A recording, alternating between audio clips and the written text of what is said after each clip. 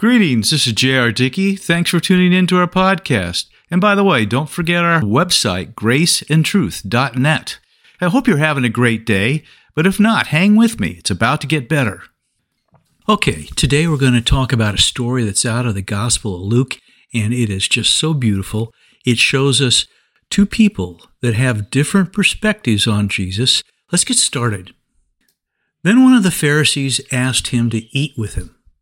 And he went to the Pharisee's house and sat down to eat, and behold, a woman in the city who was a sinner, when she knew that Jesus sat at the table in the Pharisee's house, brought an alabaster flask of fragrant oil and stood at his feet behind him weeping.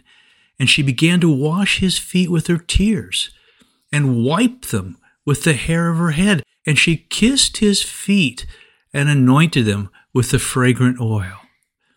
Now, when the Pharisee who had invited him saw this, he spoke to himself, saying, "This man, if he were a prophet, would know who and what manner of woman this is who is touching him, for she is a sinner."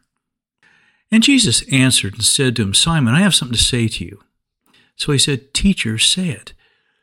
There was a certain creditor who had two debtors. One owed 500 denarii and the other 50. And when they both had nothing to pay back, he freely forgave them both. Tell me, therefore, which of them will love him more? Well, Simon answered and said, "I suppose the one to whom he forgave more." And Jesus said to him, "You have judged rightly." Then he turned to the woman and said to Simon, "Do you see this woman? I entered your house. You gave me no water for my feet, but she has washed my feet with her tears and wiped them with her hair. You gave me no kiss, but this woman has not ceased to kiss my feet since the time I came in. You did not anoint my head with oil, but this woman has anointed my feet with fragrant oil.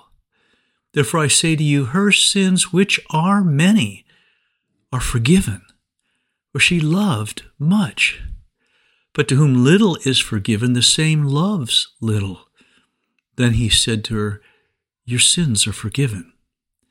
And those who sat at the table with him began to say to themselves, "Who is this who even forgives sins?" Then he said to the woman, "Your faith has saved you. Go in peace." Now that story's out of Luke chapter 7. The word the Holy Spirit chose with which to describe this woman, when we said sinner, means one dedicated to sin or especially sinful.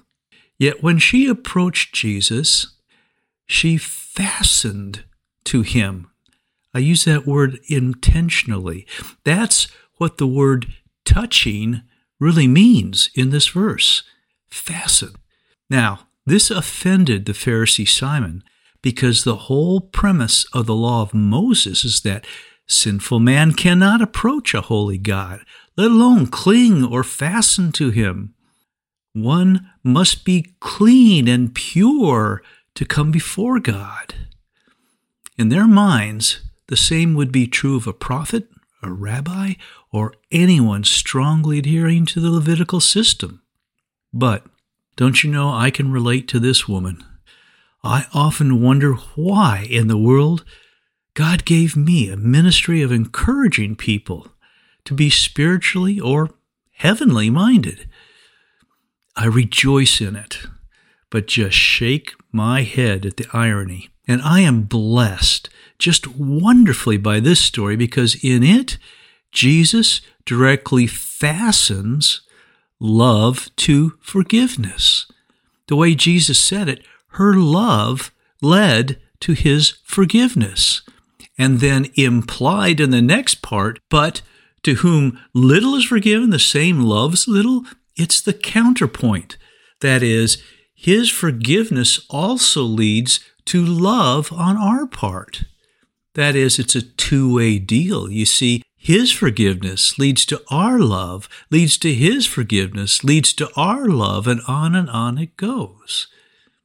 And to boot, this passage also shows that the degree of such love is directly related to the degree of forgiveness.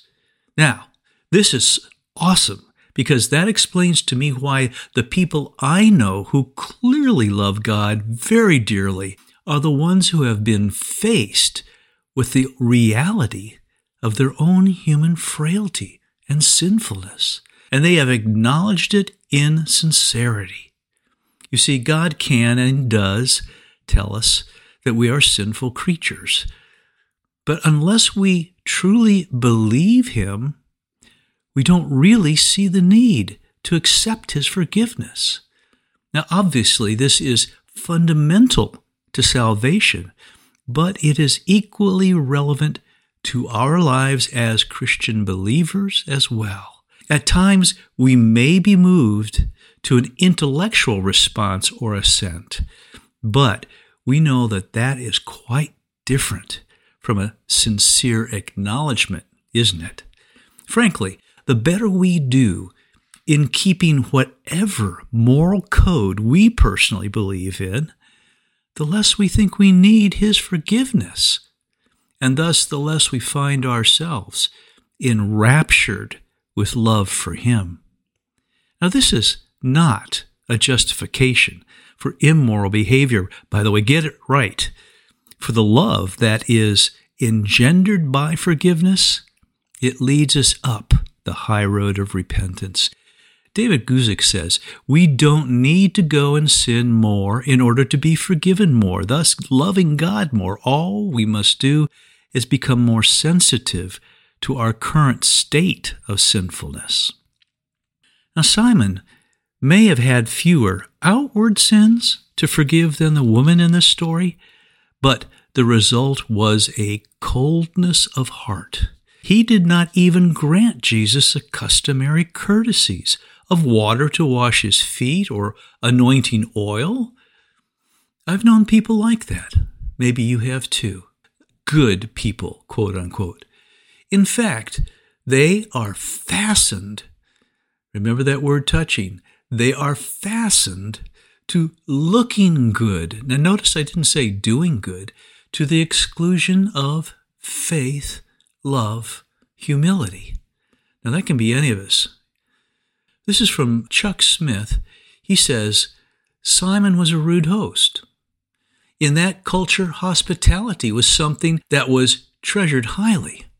When you invited guests into your home, they would leave their sandals at the door, but immediately there would be a servant there with a towel and with a basin of water, and the host would provide that servant to wash your feet in order that you might come into the house to dine.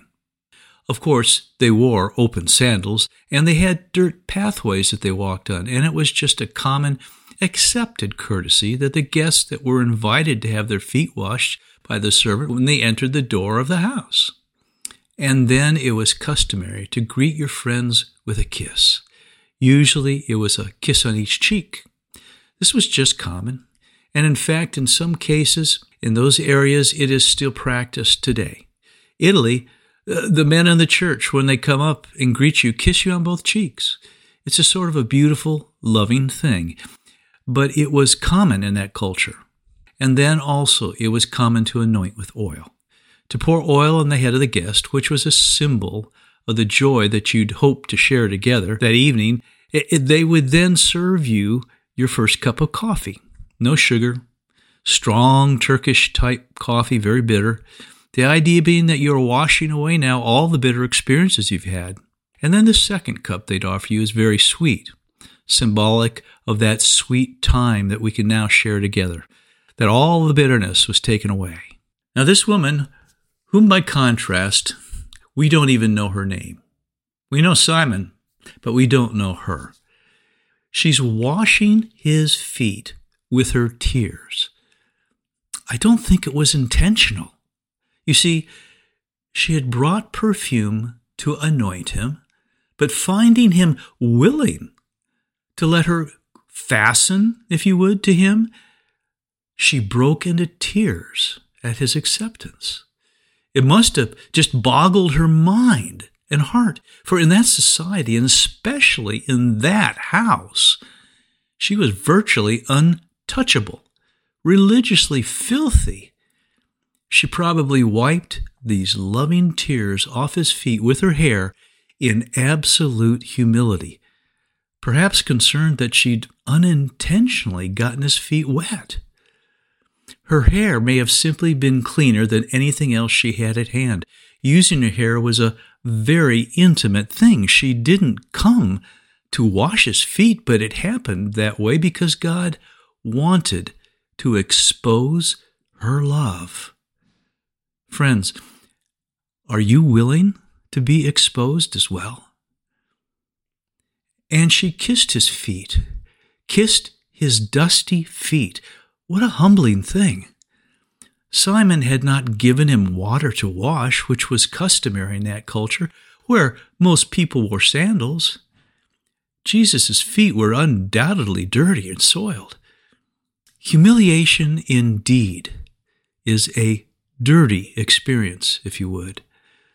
But on the other hand, it can lead to a clean heart. Unfortunately, we really don't know very much about this in our prideful, self-oriented culture. Of note is that this woman, the one who was, quote, especially sinful, had to enter the, I'll call it, house of hypocrisy, Simon's house, in order to reach Jesus and display her affection. She probably could have found him somewhere else, but she exposed herself in front of the very audience that would have condemned her. In doing this, she faced her accusers and her Lord at the same time. And oftentimes so will we. As we approach our holy God, say in prayer or worship, oftentimes we'll recognize also the drivel and whine of the accuser of the saints in our minds. If we listen to his diatribes, we may back away. But love, deep love, beckons us onward into the intimate presence of the one whose feet have been dusty. The one who walked on earth will not turn you away. If you approach in love and faith, you may proceed. If you will allow the love he's planted in your heart to humble you, you'll be exposed. And in that, you'll very possibly kindle rage from the religious, but raves from your Redeemer. And like this woman, it may be you'll have no name. You may never be asked to speak at the next conference or huddle with the religious honchos, but you see, that's really the essence of this new life. It's your love and faith that identifies you with Jesus. It's a humbling love, and that's your ticket. Not your standing in the congregation or the ministry or the movement. When you're breathing the heavenly air of humble love, your life, your works, your display are all unto him, and that's what matters. The Christian culture of today, especially in the West, has fostered what I'll call many Simons, if you would. People seeking a name for themselves in their ministries, once humble ministers, lovers of God, have increasingly been convinced that they deserve more spotlight. As a consequence, they are embracing positions of ministerial power or celebrity more and people less. All the while, they convince themselves they're doing it for the Lord, getting the gospel out. David L. McKenna writes, of all the traits that parents instill in their children by example, forgiveness is the most difficult. Early in my career, a sophomore appeared before me as court of last resort to appeal his dismissal from school.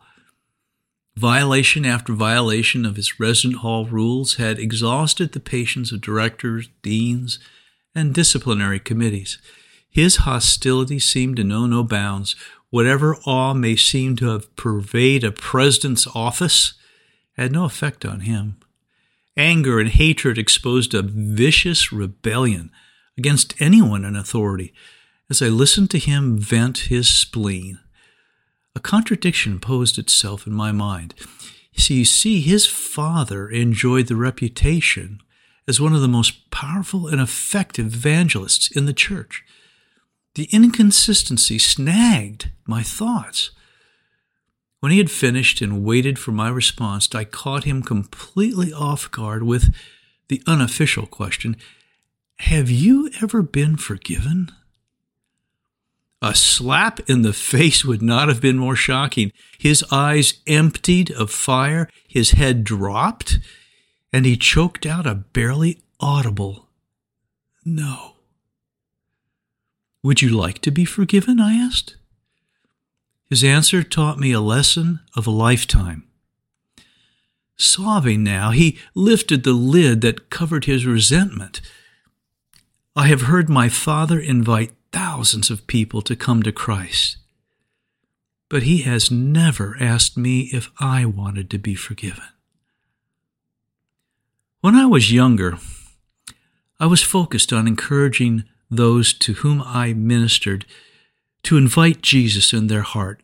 Surely that's important conceptually. But the heart of the matter is the matter of the heart. We've often heard sermons that highlight the fact that the Laodicean church in Revelation chapter 3 has left Jesus outside. He says in chapter 3, verse 20, "Behold, I stand at the door and knock." That's the door of your heart. "If anyone hears my voice and opens the door, I will come into him and dine with him and he with me." But opening the door is just the step in the right direction. The question remains, what will you do when Jesus enters? You indeed may dine with him, yet what kind of relationship will emerge? This is critical, not just as a newborn babe in Christ, but throughout your Christian walk and life.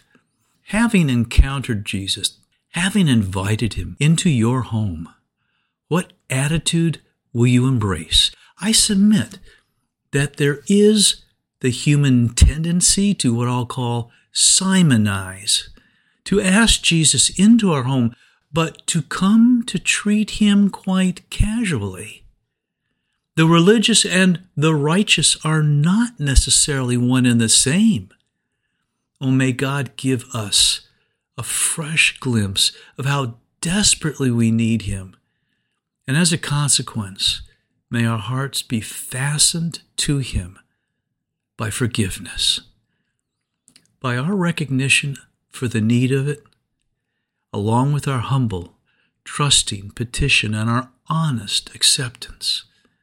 I'll leave you with 3 questions to consider. Have you invited him in? Have you dined with him? Do you love him? I hope the answer in all those cases, yes, yes, yes. God bless you. Now may the Lord grant you peace in the midst of any storm and faith to trust him. Look for our next podcast, and may you realize more of his grace today.